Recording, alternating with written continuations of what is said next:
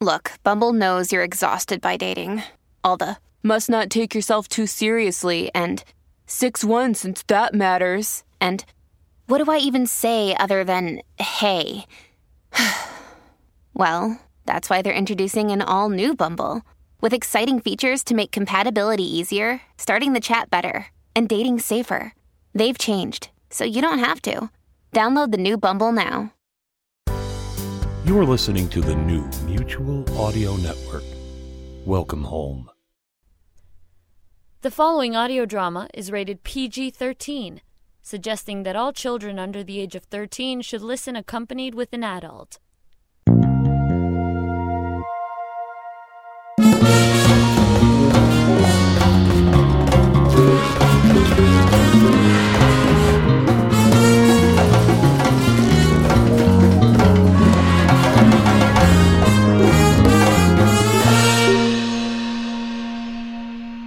Good morning, everyone. I'm Jack Ward from the world's largest and longest-running showcase of modern audio drama, The Sonic Society, here with my co-host, David Alt, and we're running short again this week in time, aren't we, David? Indeed we are. Good morning, Jack and everyone. So short intros mean more audio drama feature time, and today is no exception, as the incredible Two Dead Girls in Jubilee is a new audio drama brought to us by Ethan Wellen.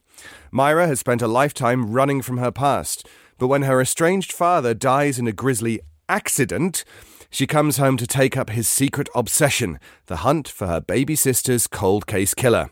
And it all begins right here on The Sonic Society. Two Dead Girls in Jubilee contains material that may be upsetting to some audiences, including sudden loud noises, adult language, and depictions of murder and suicide. For more information, please find us on Instagram at 2deadgirlspod. That's the number 2 Dead Girls Pod.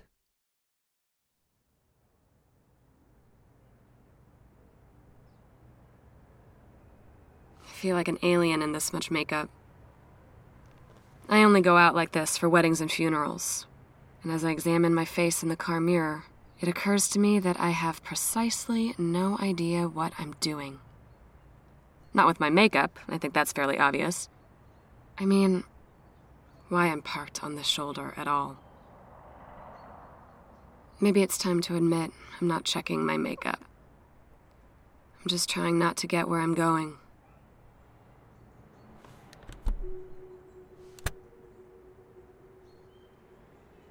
There's a playground off to the right. Empty sun-baked swings. Chains tugging against corroded grommets. As I stare at the windshield, I feel the pressing weight of recognition sink into my chest. I know this place. I wouldn't have stopped if I'd been paying attention.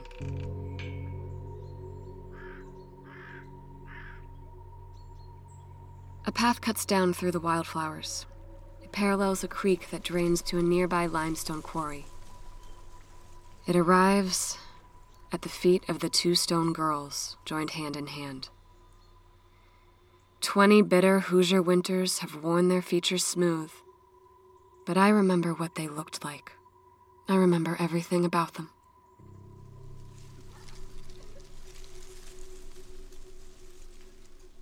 On the left is Jessica Kaplan, a second grader who loved Arthur Aardvark and wanted to be an astronaut.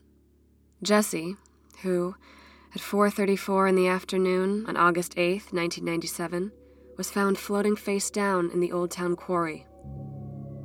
I remember this, that she wasn't face up, because the newspaper deemed it God's small mercy that the position of the body spared Jessie's mother the sight of her daughter's posthumous disfigurement. You see, an unknown killer had strangled the girl, removed her pants, and tossed her from the rocky cliffs above, but poor Jessie only reached water on the bounce. On the right, a half step ahead, is Annabelle Abernathy, a 7-year-old who played the Virgin Mary in the Christmas pageant, who won the first grade spelling bee, whose favorite food was ice cream cake.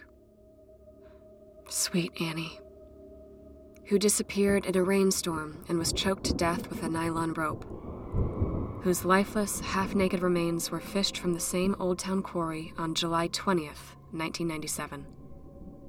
3 weeks before Jessie. 3 weeks before the people of Jubileen, Indiana, realized their community had become a hunting ground. Both autopsies cited an absence of penetrative trauma, but nothing was more tailor-made for Dateline News than Annie's missing polka dot tights. So I guess it's not surprising that Jubileeners lined up to tell reporters how Annabelle biked down Main Street in those tights, or how she'd refused to take them off for the Christmas pageant. I wasn't sure if they were idiots or liars. My ma said maybe both. In an unsolved murder, the bereaved hang desperately to the few things they know for sure. And what I knew for sure was that the tights weren't Annabelle's. She hadn't biked in them, she hadn't hopscotched in them, and she wouldn't have been abducted, murdered, and who knows, maybe worse in them, except I grew 3 inches in the spring of 1997, and Ma passed them down to Annie. You see, I don't stop here. On the rare occasion I return to Jubileen, because Annabelle, she was my little sister.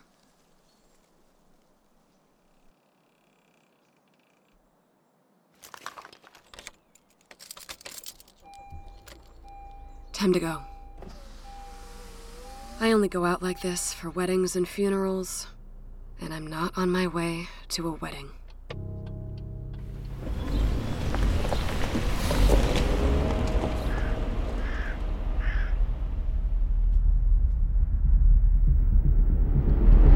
Tonight's top story, a deadly storm, a missing girl, and in Jubileen, Indiana, a homicide investigation.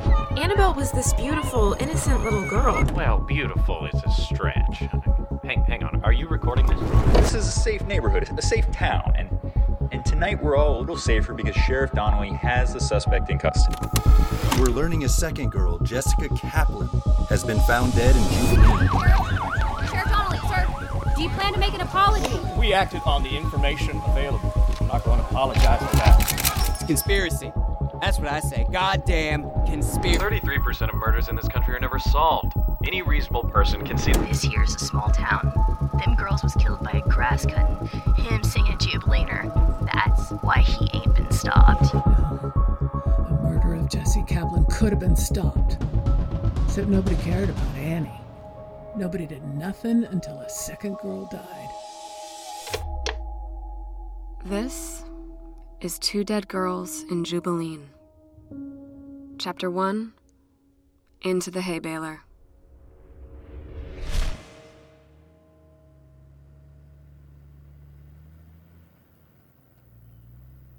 Coming south from Terre Haute, my father used to say that you exit for Jubileen as soon as you stop smelling shit. But the truth is, Terre Haute doesn't smell anymore. Hasn't for years. And so it's all the easier to miss Jubileen, the 2-stoplight seat of a tiny county with 100-fold more hickory trees than people. If you ask most folks here, they'd say that's the way they like it. If you manage not to miss it, Pa's exit will take you east, past town, past the statue garden, and the fences of the long-closed quarry, until at last everything gives way to the rolling cornfields of century-old farmsteads. A driveway reaches up towards a narrow white 2-story house on a hill. It looks, this time of year, like a bony finger testing the wind. I used to tear up that driveway on my 6-speed bike. A boy bike, Ma said, because I'd hacked off the handlebar streamers to improve the aerodynamics. I'd dump it carelessly beside the flower bed, and I'd bound up the creaky porch steps and throw open the screen door. And if Ma was out, and Pa, then I'd tug a red lanyard over my head, a silver house key twinkling at its end, and I'd throw open the door as if this place belonged to me. Or I belonged to it. But today, I park by the mailbox, because the driveway is choked with the cars of well-wishers. And I tiptoe up the porch steps. And the door I've flung open 1,000 times seems like the door of a stranger's house. Or worse, a gaping portal trying to suck me back into the past. I sense, as I linger here, the eyes of a man beyond the corn. Perhaps some old Jubileener, shaggy black overcoat pulled up to his ears, too far off to recognize. Or perhaps the angel of death, surveying the fruits of his labor. Whoever he is, he tips his cap as I retreat from the door. The red lanyard and silver key are long gone. And even though the door is unlocked, I can't convince myself that I belong.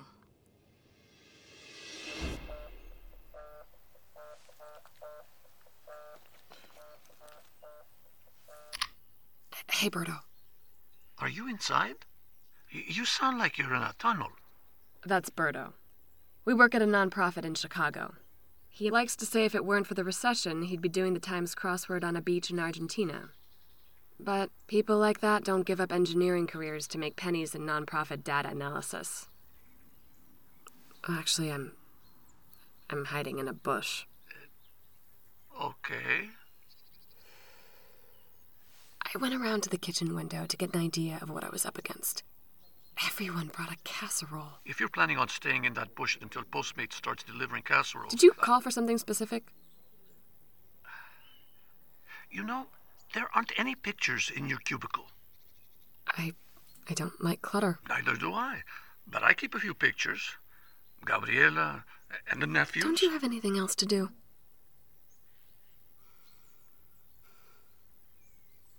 Sorry, I don't... I mostly keep to myself, you know. Yeah, I know.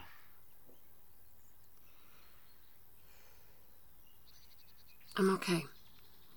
I promise. Just hiding in a bush. Well, I'm not going to pretend that I've totally processed it. Nobody is ready to hear that somebody's just scraped what's left of your father out of the business end of a hay baler. Myra. We weren't close, Berto. At least we haven't been in a long time. I'm here to make sense of an accident and bury a stranger. And hope the past doesn't chase me any further than that. With all due respect, I think the only way to stop that is to stop running. Easy for you to say.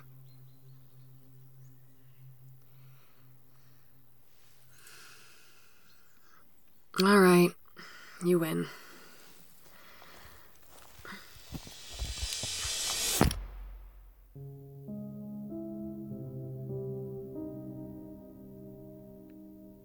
When Annabelle died, I learned a lot about the way people process grief. Not their own grief. That's an ancient mystery. I mean, how they process someone else's.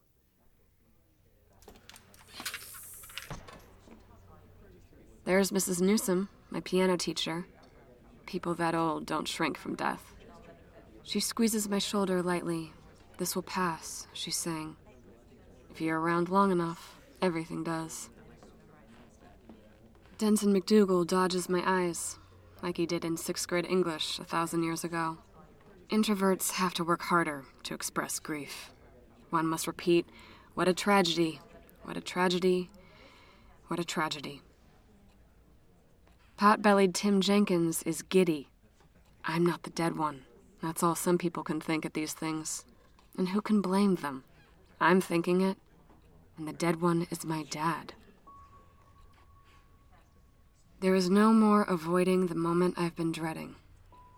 No more stops to check my makeup. No more bushes and kitchen windows.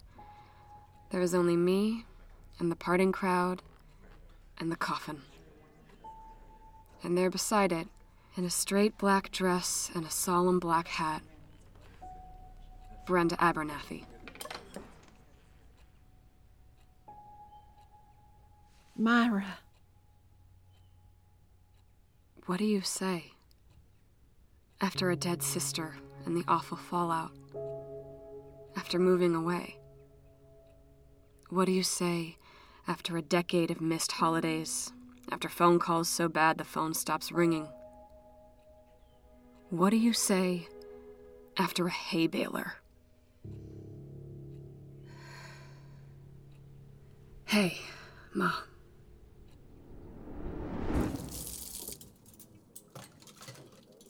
I'd like you to do something for your father. Okay. Somebody needs to say a few words. It's the Christian thing. I don't think...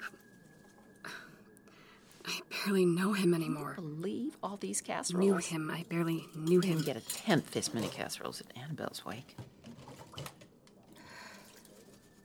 No. He never wanted a funeral, you know. No flowers, no bagpipes, no ministers. He'd die all over again if he saw some of the hypocrites out there crying over his coffin. At least he'd approve of the casseroles. All I'm asking is a few words. I don't know what I'd say. Isn't your entire job dealing with tragedy? I can't do it, Ma. I won't do it. Is this about Annie's 20th? That stupid memorial telethon? No. It's been 4 years ago, Myra. I said it's not... You know he never would have even been in front of those cameras if you hadn't... Sure, but that doesn't excuse Myra.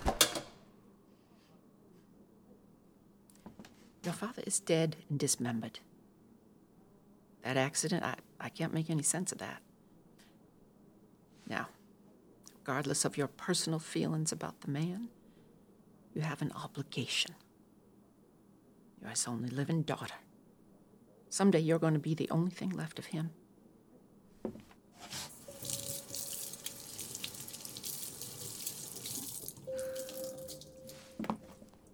Did he suffer? All his life.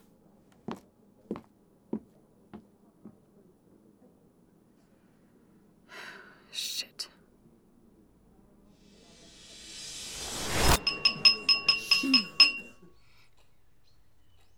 Ma and I want to thank you all for being here to celebrate the life of Edward Joseph Abernathy.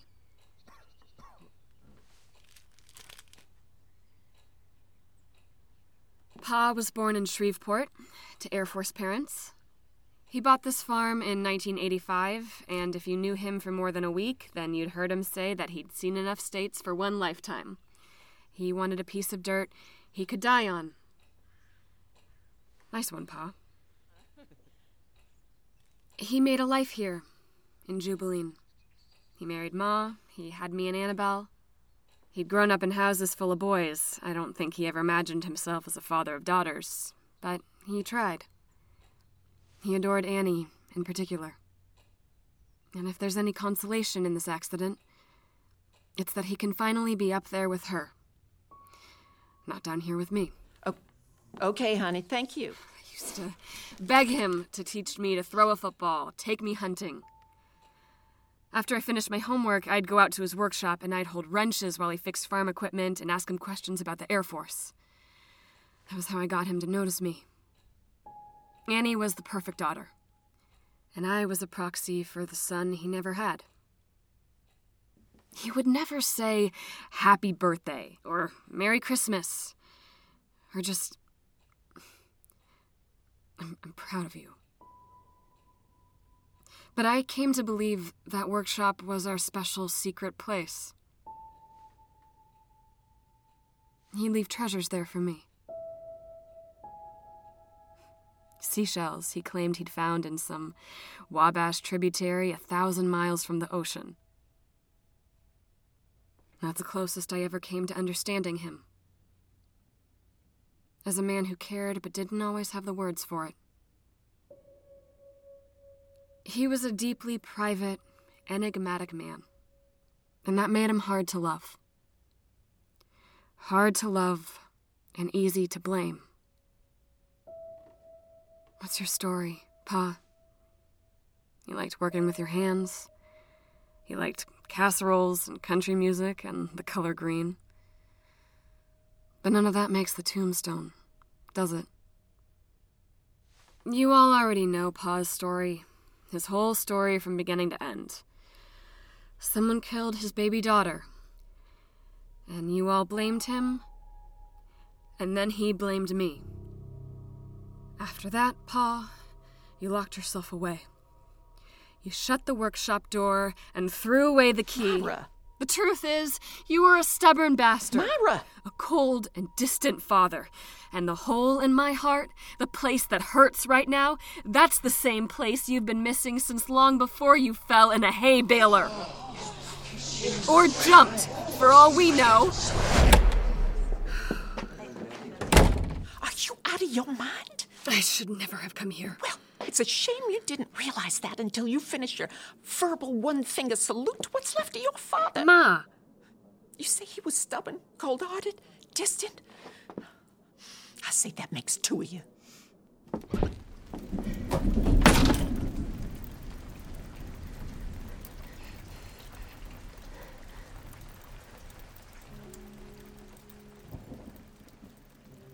There's a little girl out there in the downpour.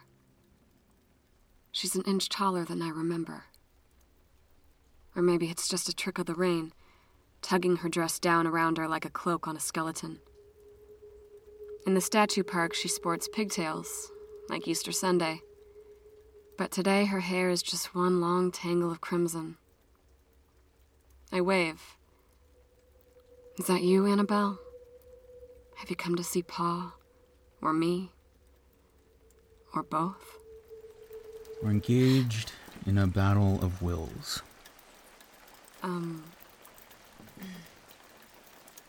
Who's winning? I don't know. But she's the one getting rained on. I probably seem like a terrible father. Maze! Maze, come on! I put it out, see? She's trying to get me to quit smoking. But I can't stop smelling that smell. Pulling poor old Ed out of the hay baler. I'd rather smell cigarettes. You were here? Must have been awful. Worse for Denson McDougal. He was the first of my guys on the scene. And we figure Ed fell in mid-morning trying to tighten a bolt. Damn thing chewed on him so long it ran out of gas before anyone found him. You're the new sheriff. Liam. And the walking mop is my daughter Maisie. Maze, for short. Maisie Shepard, P.I. Private investigator? Yep. I suppress relief as I greet Maisie. 4th grade, I'd guess. A smidge older than the time-frozen memory of Annabelle. Do you know if the body's in the coffin? Maze. Sorry. We've been out here for an hour because every time she gets near the living room, she goes for the lid. It's okay. I've been wondering the same thing.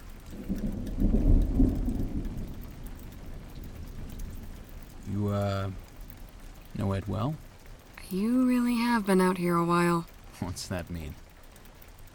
I used to. Long time ago. Figured. I haven't seen you around. Well, between you and me, I think his mind was slipping. Near the end, he would just end up in somebody's backyard or up at the old quarry. No explanation for how he got there or why. I gave him my good mag light a few weeks back after I almost ran him over walking County 19 in the dead of night. He shouldn't have been anywhere near that hay baler. He was always stubborn about fixing things himself. So I've been told. Who'd you say you were? Myra. Abernathy. Maze, did you... Dead. Duh. Well, good. Very polite. We'll leave you alone, Miss Abernathy. Come on. No shoulder squeeze. No, what a tragedy. No giddy survivor's guilt. The sheriff is the 4th type of mourner.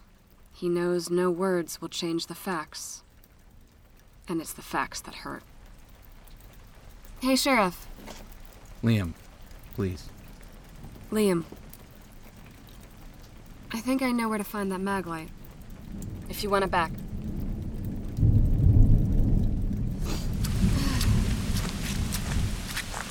How long you been in Jubilee? 3 years. Were you a cop before? Yeah, Baltimore. Big difference? I guess. Why'd you move? Long story. Short version? If it's the same to you, I'd rather not. Sorry.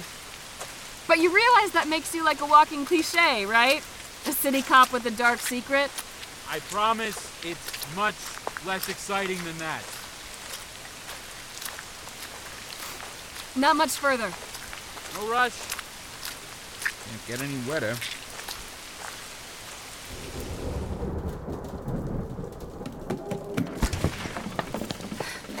Is there a light?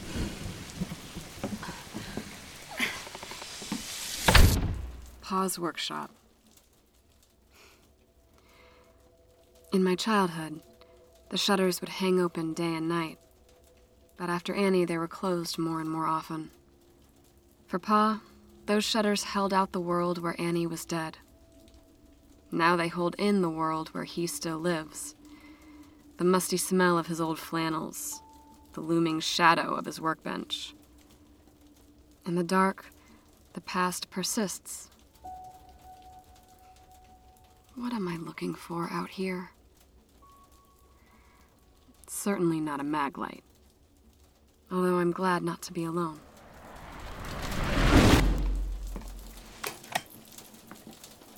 Wow. This place is a disaster. No offense. Is it always like this? No. Not even remotely.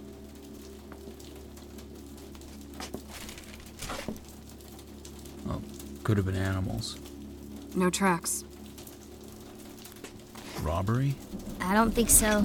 Wait, I thought I told you to stay in the house. Is that cash? Yeah, right here on the desk. Whoever did this, they were looking for something specific. Myra, are you alright? We need to move this. The desk? Yeah. Is that a problem? Well, it is if this is a crime scene. Come on. It's solid oak. It must weigh 500 pounds. $250 each if you stop standing around. Well, I'll stop standing around when you tell me what's going on.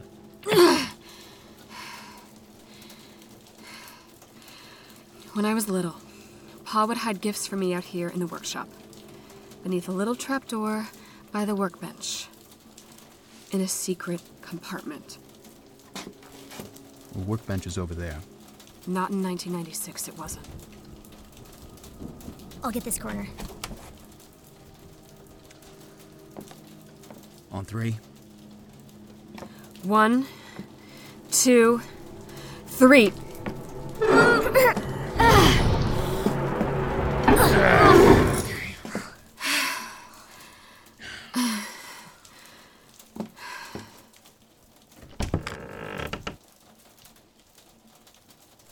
Looks like an old notebook.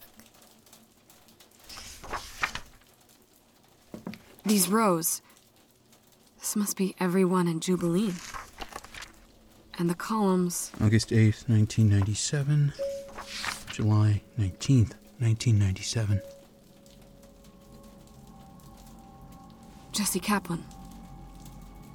And my sister. Your dad. He was charting alibis. He was looking for the Jubilee child killer. There's something else. Maisie, can you fit your hand in there? What is it? It's a cassette recorder.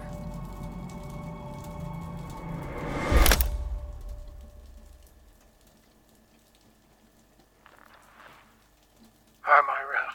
It's me, Pa. I've got a lot of things to say to you, but I'm out of time. I haven't found the words. So I leave you just the facts, and I pray you find the truth between them. Fact 1. Since last we spoke, 4 years, I guess, I've been consumed with the hunt for Annie's killer. Fact 2. I haven't solved it, but I know I'm close, because Fact 3 is he just tore this place apart. He didn't find my notes, thank God, but he knows. So I need you to listen to me, Myra. Even if you hate what you're about to hear. I've spent. In the bag with the recorder is an empty tape case. A date is inked in permanent marker, 9/26/2019. A little less than 2 weeks ago. Above that, the original title of the album remains Conway Twitty, Who Will Pray for Me? It'll be my birthday in 12 days. And I wonder if this final thing my father hid for me is a present or a curse. I wonder if the last thing he saw was the face of the person who killed my sister. I wonder if he really fell in a hay baler, or if he was pushed. Are you all right? Yeah. Can we listen to the rest? Maze. It's okay. I guess we have to.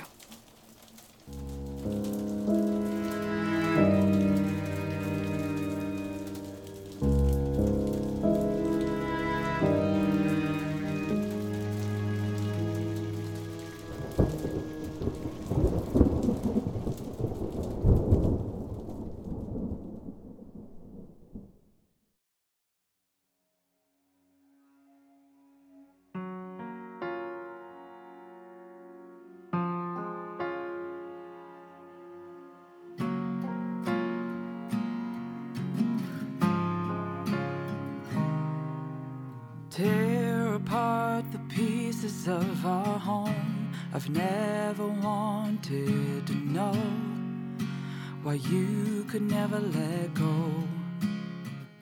Two Dead Girls in Jubileen was written, directed, and produced by Ethan Wellen. It stars Emily Goss as Myra, Zachary Cantrell as Liam, Susan Harmon as Brenda, Michael McShane as Ed, Marcelo Tubert as Berto, Haley Kewen as Maisie. Original score by Kevin Hutchins. Associate producer Emily Goss. Associate producer Zachary Cantrell. One Eye Open was written and recorded by Andrea Perez and Peyton Widener. I guess I've never wondered what you were searching for. Thanks to Kat, Ron, the Evans, Monisha, Jack, David, and Tyler, without whom there could be no Jubileen. If you enjoyed listening, please rate and review on Apple Podcasts, or tell a friend. For cast bios, episode transcripts, and more, find Our Little Town on Instagram, @2deadgirlspod. That's @2 Dead Girls Pod. Thanks. I'm walking this way again with one eye open. Two Dead Girls in Jubileen is a work of fiction. Any resemblance to real events or to persons living or dead is purely coincidental.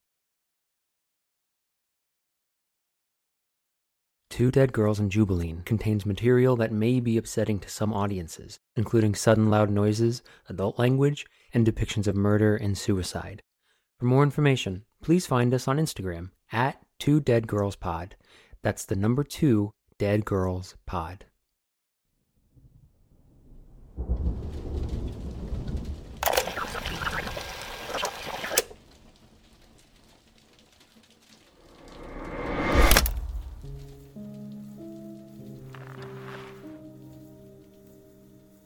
Hi, Myra.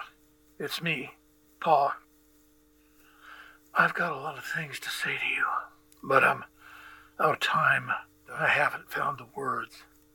So I leave you just the facts, and I pray you find the truth between them.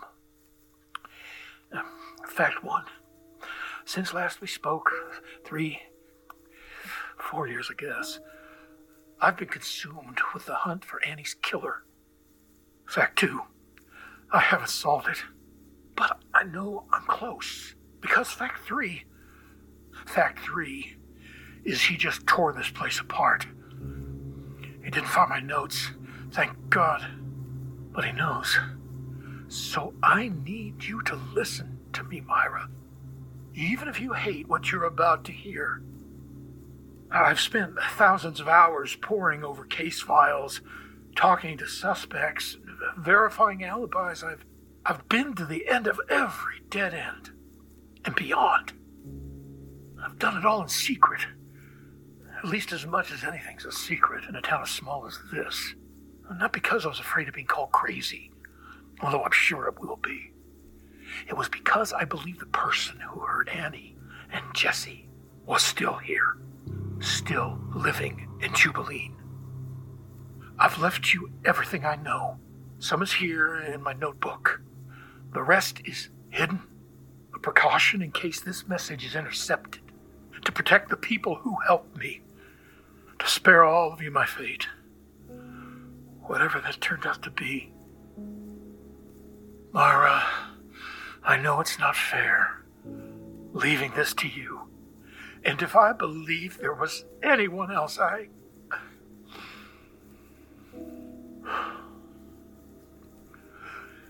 if there's anything left of you that doesn't hate me, this will surely do the trick. But my hope is that you'll decide to finish what I started. Be careful, Myra. Jubilee is watching.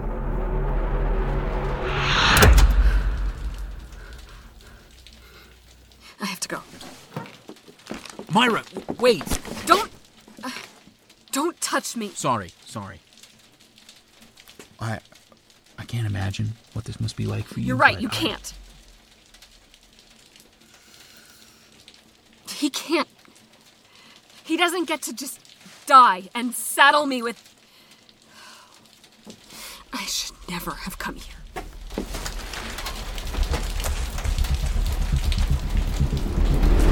Tonight's top story, a deadly storm, a missing girl, and in Jubilee, Indiana, a homicide investigation. Annabelle was this beautiful, innocent little girl. Well, beautiful is a stretch. Hang on, are you recording this? We're learning a second girl, Jessica Kaplan, has been found dead. Sheriff Donnelly, sir, do you plan to make an apology? We acted on the information available. I'm not going to apologize for that. It's conspiracy. That's what I say. Goddamn conspiracy. 33% of murders in this country are never solved. Any reasonable person can see This here's a small town. Them girls was killed by a grass cutting, him singing Jubileaner. That's why he ain't been stopped. No. The murder of Jesse Kaplan could have been stopped. Except nobody cared about Annie. Nobody did nothing until a second girl died. Be careful, Myra. Jubilee is watching. This is Two Dead Girls in Jubilee. Chapter 2. Manners of Suffocation.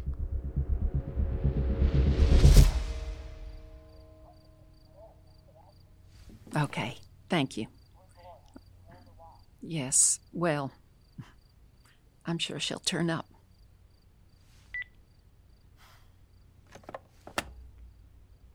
"10 p.m., July 19th, 1997. Annabelle has been missing for 8 hours.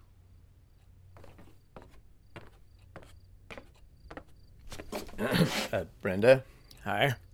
Sheriff Donnelly, there's cupcakes in the fridge. Myra, get the sheriff a cupcake. Okay. Oh no need. I help myself. Ed here pointed the way. That was Mrs. Newsom on the phone? She teaches Annabelle and Myra's piano. She's along the route Annie would have walked, and we thought... Yeah, I see. What can we do to help? Well, I was hoping to ask Ms. Myra a few questions. I told you to get on with it. It's actually procedure to conduct the interview in private. You've been missing 8 hours, Sheriff. Get on with it. Myra, I'd like to go over what happened today, up till your sister went missing. Please don't leave anything out. We're looking for a hidden clue, and it could seem like something ordinary. Do you understand? Okay. Speak up. Yes, sir. Good. How did the day begin? Ma works Saturdays at Ernie's Diner, Annie and I stay home with Pa. We watch cartoons. Do you like that? I mean, staying home with your father? Yes, sir. Does Annie? Is that relevant? Ed, shh. She likes it all right. Okay. Did anything unusual happen? We got a call from a stranger. A stranger? It was a prank call. You've been getting them for weeks. It's more useful in her words. I just don't want to waste... Ed!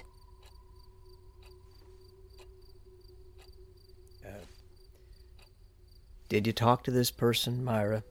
A man, was it? No. Yes, I mean, well, Annie said he asked to speak to Pa. Did he? No, he hung up, I think. Okay. What next? Well, Pa sent Annie and I down to the Jenkins store to get milk. Crap. You all right? Broke my pencil. What kind of milk? The one with the blue cap. Why didn't your father come along? Because I was covered in mud and bleeding out of 3 fingers. Ed! For the love of God. A flood washed out a telephone pole at the back of the farm and took a piece of our fence with it. I was trying all afternoon to reset the post. That's how I sliced my hand here. And that's why I sent the girls alone. But it ain't where Annie is. And it ain't how or why she ain't here. Is all that true, Mike? Now, hang on! Edward, shut up. Is it true? Yes, sir. Did Annie take anything unusual with her on your trip? A backpack, maybe? Money from her piggy bank? All we took was $3 and a house key. It's on a red lanyard, the key. We should put that in the description. Okay, good. Did you notice any cars on your walk? Anyone following you? Oh, the road was empty. Completely empty? Yeah, I remember because, well, we stopped halfway. There were kittens, strays, I guess. They were caught in a storm drain, and we tried to rescue them with a tree branch until eventually one of those trucks, the ones with the bucket, one of those drove by and it scared them out of sight. Okay. And then the store? Yes, sir. And then? Myra?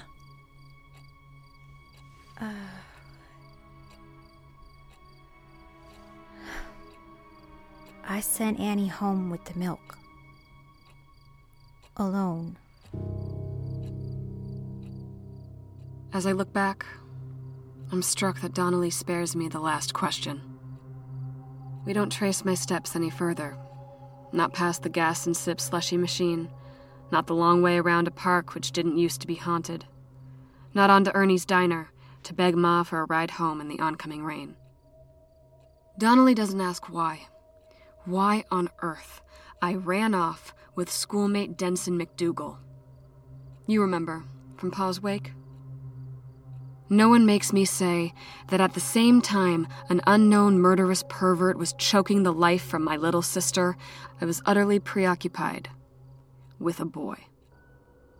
I've spent much of the rest of my life grappling with how much an 11-year-old can or can't be held responsible for such a thing. Thank you, Miss Myra. You've been very helpful. Am I in trouble? Of course not. Right, Ed?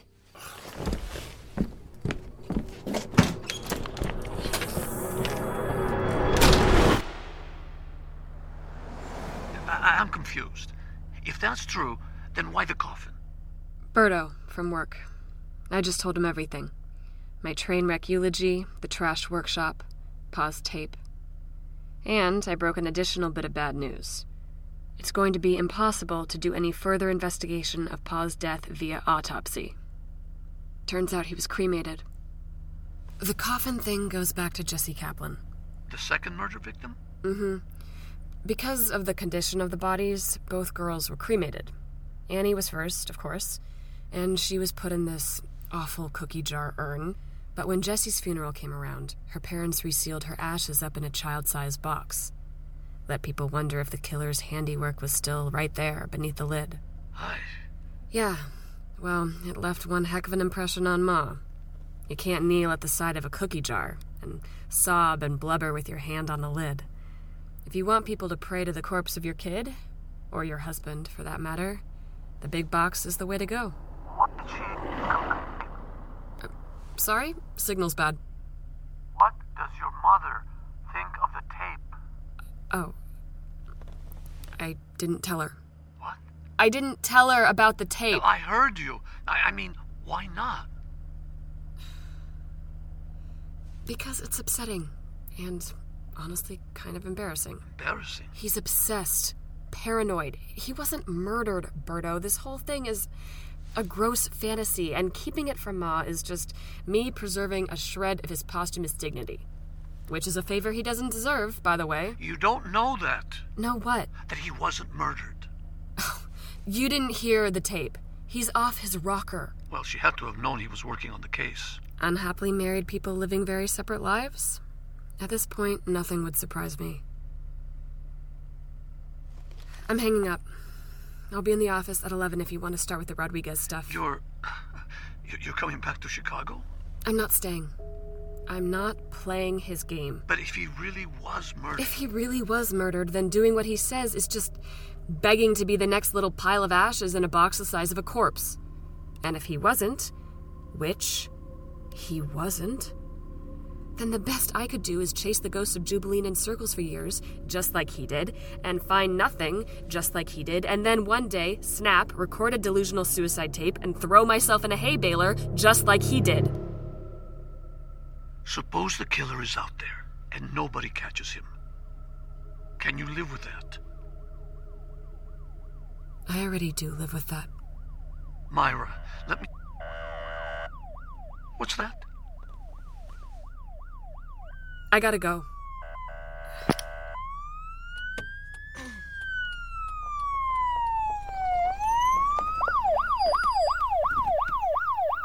As a tinted cruiser rolls to a stop behind me, I feel a squeeze in my throat. Anticipation. Dread. It recalls the sensation of July 20th, 1997, a pre-dawn conversation I wish I hadn't overheard, and a police siren I wish I could forget.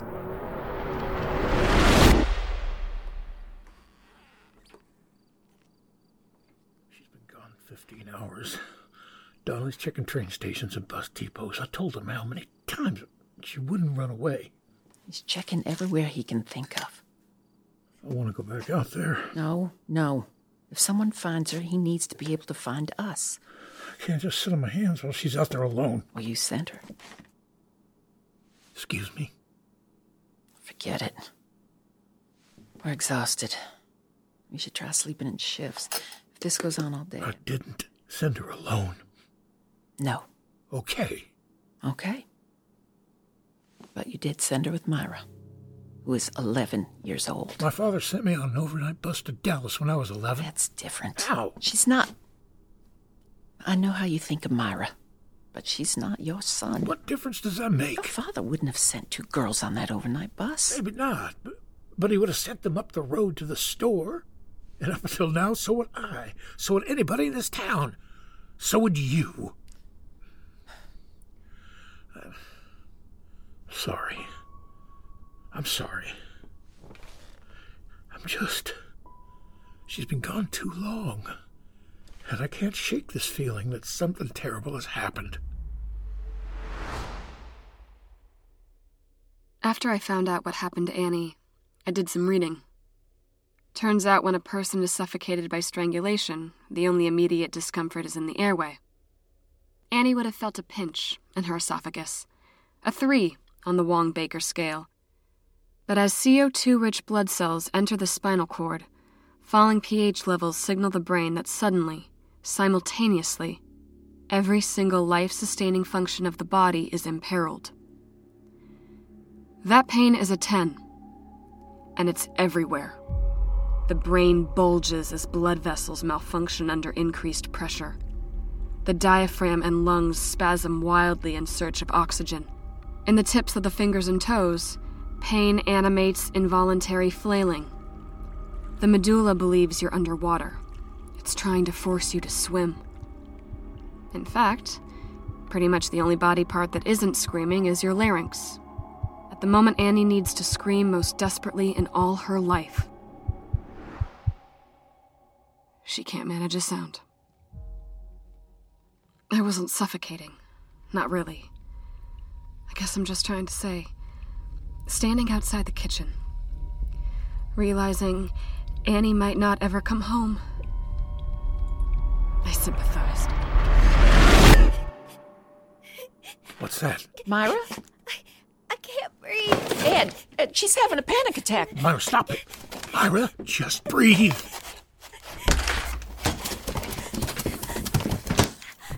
Myra!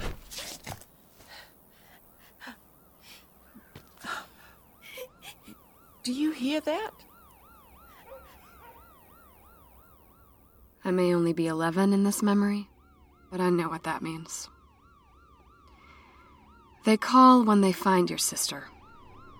They come in person when they find her body.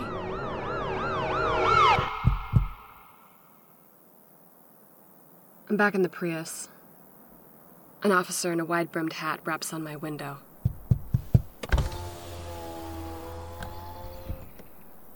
Liam? Yup. Sorry, I look absurd in this hat. What's happening? Is Ma... Did something... Oh, no, she... Yeah, everything's fine. Just, something I need to show you.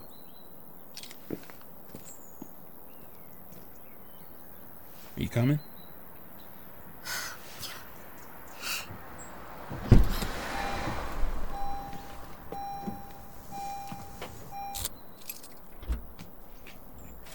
I guess I knew you were upset, so I didn't figure you were gonna skip town at first light.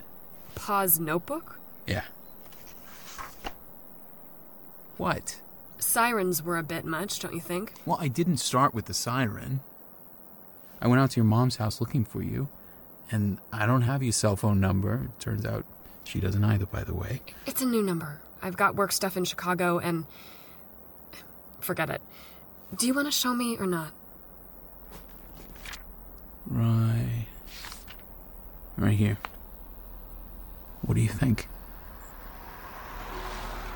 When it comes to my sister, conspiracy theories abound. And they usually have one thing in common. The name at the end of Liam's finger. Former Sheriff Craig Donnelly. I think these sorts of stories, that say cops were working for the Illuminati or for government pedophiles, or covering up a murder by one of their own, they're just overcomplications of a case bungled by small-town cops. In this case, well-meaning folks who never investigated anything worse than marijuana cigarettes. At least not until they found Annie. Craig Donnelly.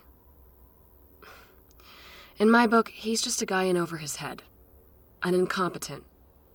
Not a killer. Well?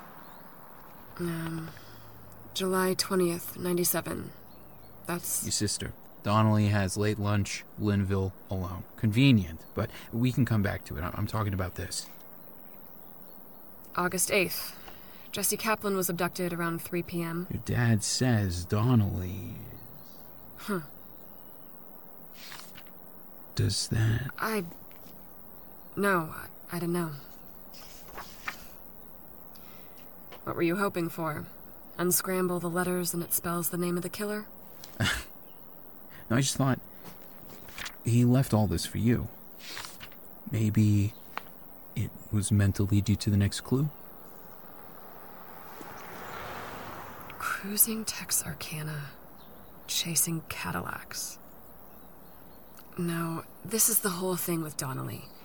He actually does have a good alibi for Jesse. I mean, not good for him. It makes him look like an idiot. August 8th, 3 p.m., he's at the county jail. interrogating his only suspect in the murder of my sister. Are you saying he didn't realize until Jessie died that the guy he'd humiliated, investigated, arrested was innocent? No. Jessie sent us all back to the beginning, to the hours after Annie, to the second in a series of wrongs that could never be taken back.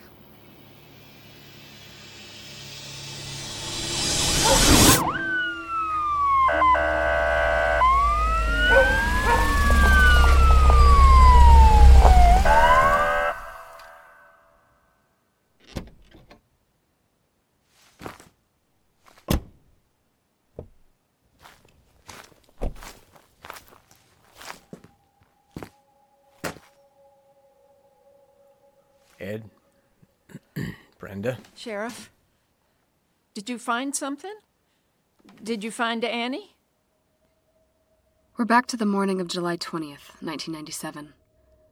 Donnelly stands at the foot of our porch, flanked by 4 deputies.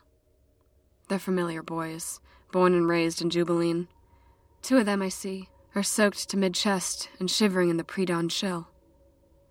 Another, Dave Hightower, is newly married to my Sunday school teacher, Miss Cindy. And I realize with a sort of detached sympathy that it'll probably be her who has to scrub the slowly crusting vomit off the front of Dave's uniform. He's barely 23 years old and pale as death. They all are.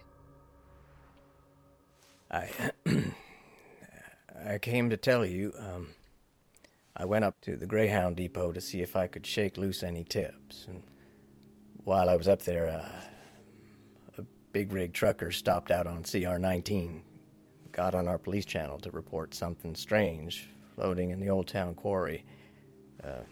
The boys here met me down there, and, hell, Brenda. I've never had to do this before, and I'm no good at it. She's dead. Annabella's dead. Oh, gosh. Oh, Ed. Brenda.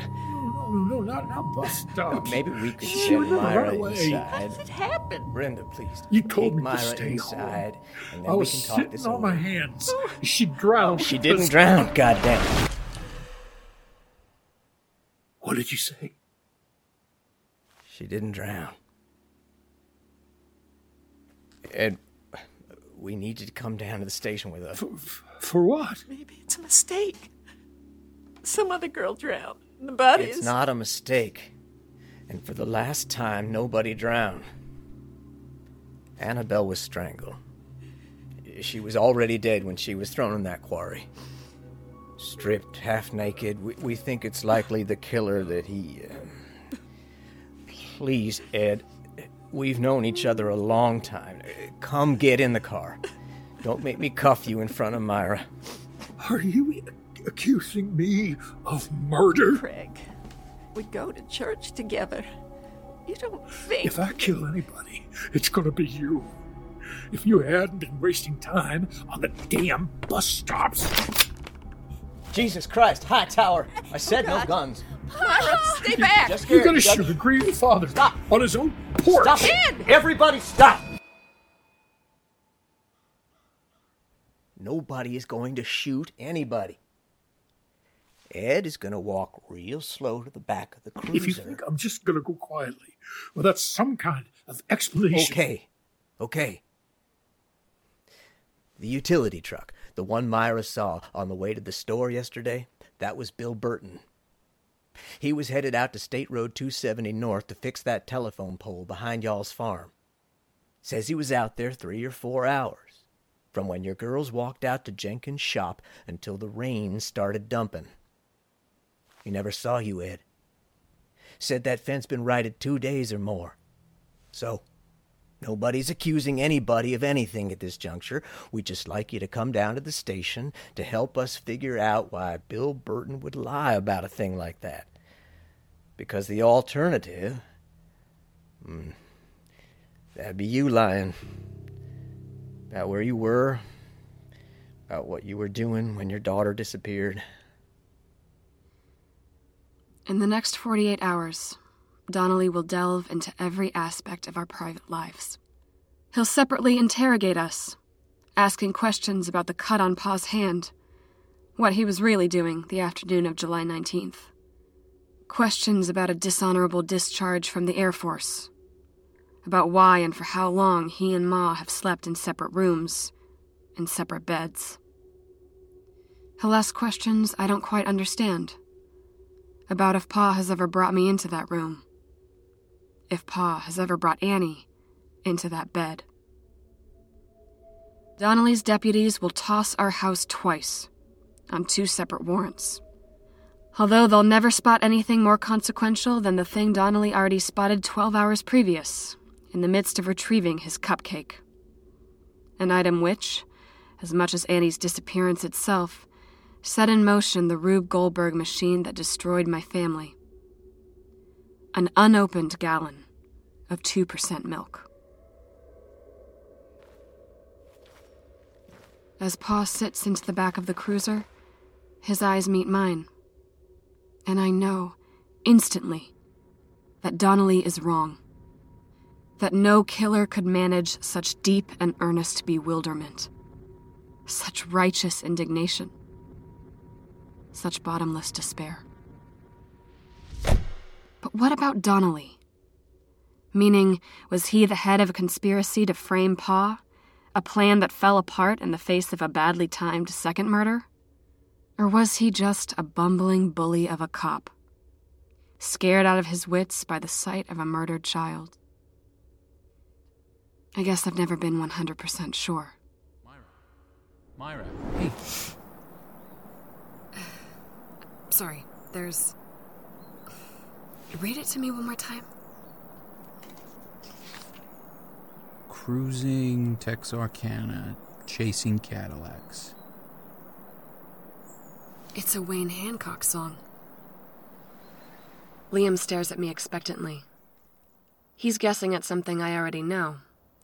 That Pa owned Johnny Law on a cassette. In my mind's eye, I give him a shrug and a smile.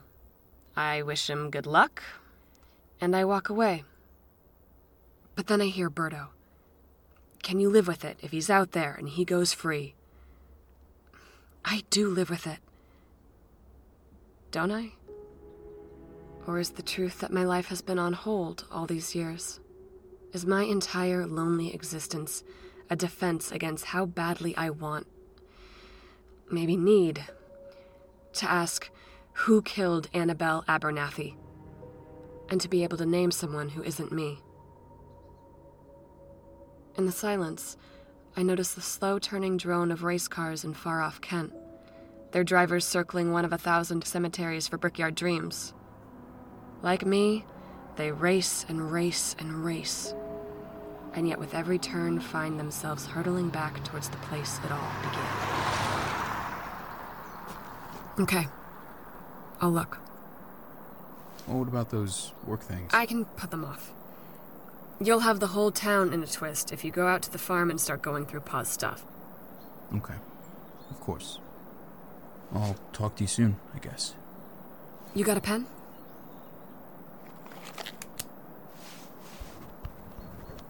What's that? My cell number. Don't chase me around with those sirens. Gives me the creeps.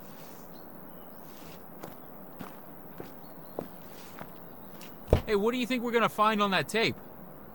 Proof that Pa was going senile, and nobody killed him. I say it more for myself than for Liam.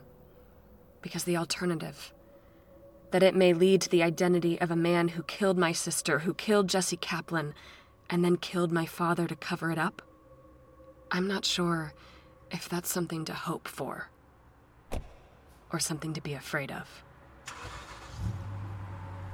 I feel a familiar tightness in my windpipe, the slipknot of my past tickling gently at my throat. It's a far cry from strangulation, but a manner of suffocation, just the same.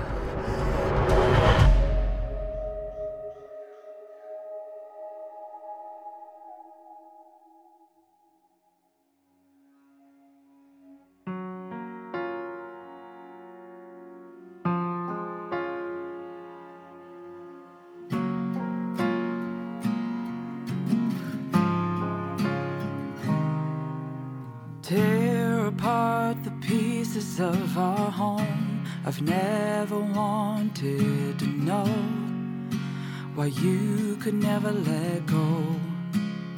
Two Dead Girls in Jubileen was written, directed, and produced by Ethan Wellen. It stars Emily Goss as Myra, Zachary Cantrell as Liam, Susan Harmon as Brenda, Michael McShane as Ed, Marcelo Tubert as Berto, John Alley as Donnelly, Carrie Gutierrez as young Myra. Original score by Kevin Hutchins. Associate producer Emily Goss. Associate producer Zachary Cantrell. One Eye Open was written and recorded by Andrea Perez and Peyton Widener. I guess I've never wondered what you were searching for. Thanks to Kat, Ron, the Evans, Monisha, Jack, David, and Tyler, without whom there could be no Jubileen. If you enjoyed listening, please rate and review on Apple Podcasts, or tell a friend. For cast bios, episode transcripts, and more, find Our Little Town on Instagram, @2deadgirlspod. That's @2 Dead Girls Pod. Thanks. I'm walking this way again with one eye open. Two Dead Girls in Jubileen is a work of fiction. Any resemblance to real events or to persons living or dead is purely coincidental. And that's this week's show. Please check for Two Dead Girls in Jubileen show links at sonicsociety.org or join them on Instagram @2deadgirlspod. Join us next week as we listen to another series straight out of New York City. And until then, I'm David Alt. And I'm Jack Ward. Have a lovely week, folks. Good day, everyone.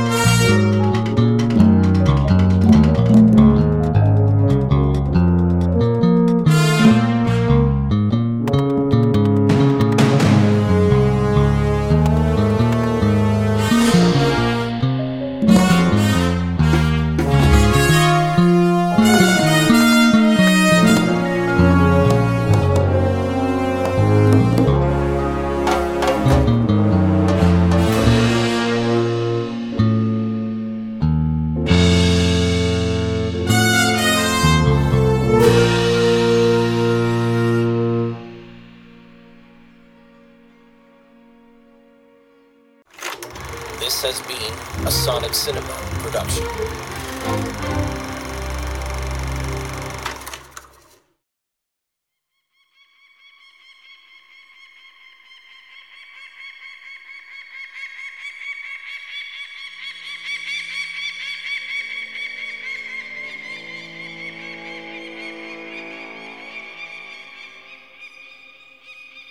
No one knows where he comes from. Some say he's not a man. Some say he's a force. Not of nature, but of something more primal than that. He's the acid taste of vengeance you can't quite swallow down in a town that's besieged by fear and unbreathed regret. Others say he was a man who wouldn't rest until all the pain in the world was fed back to those who mined it out of others. He's only known by one name, from county to county, in the hours past dawn, and in the haze-filled air. You'll see him walking toward you if you keep secrets, if you harm folks.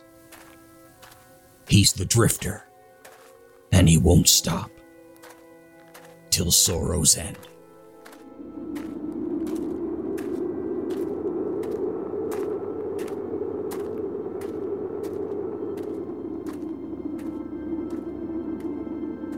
A weird Western series from Jeffrey Billard starring The Drifter. From Audio Groove Cats and the Amigo Collective. Coming 2023, only on Mutual, with Episode 1, Before a Wind.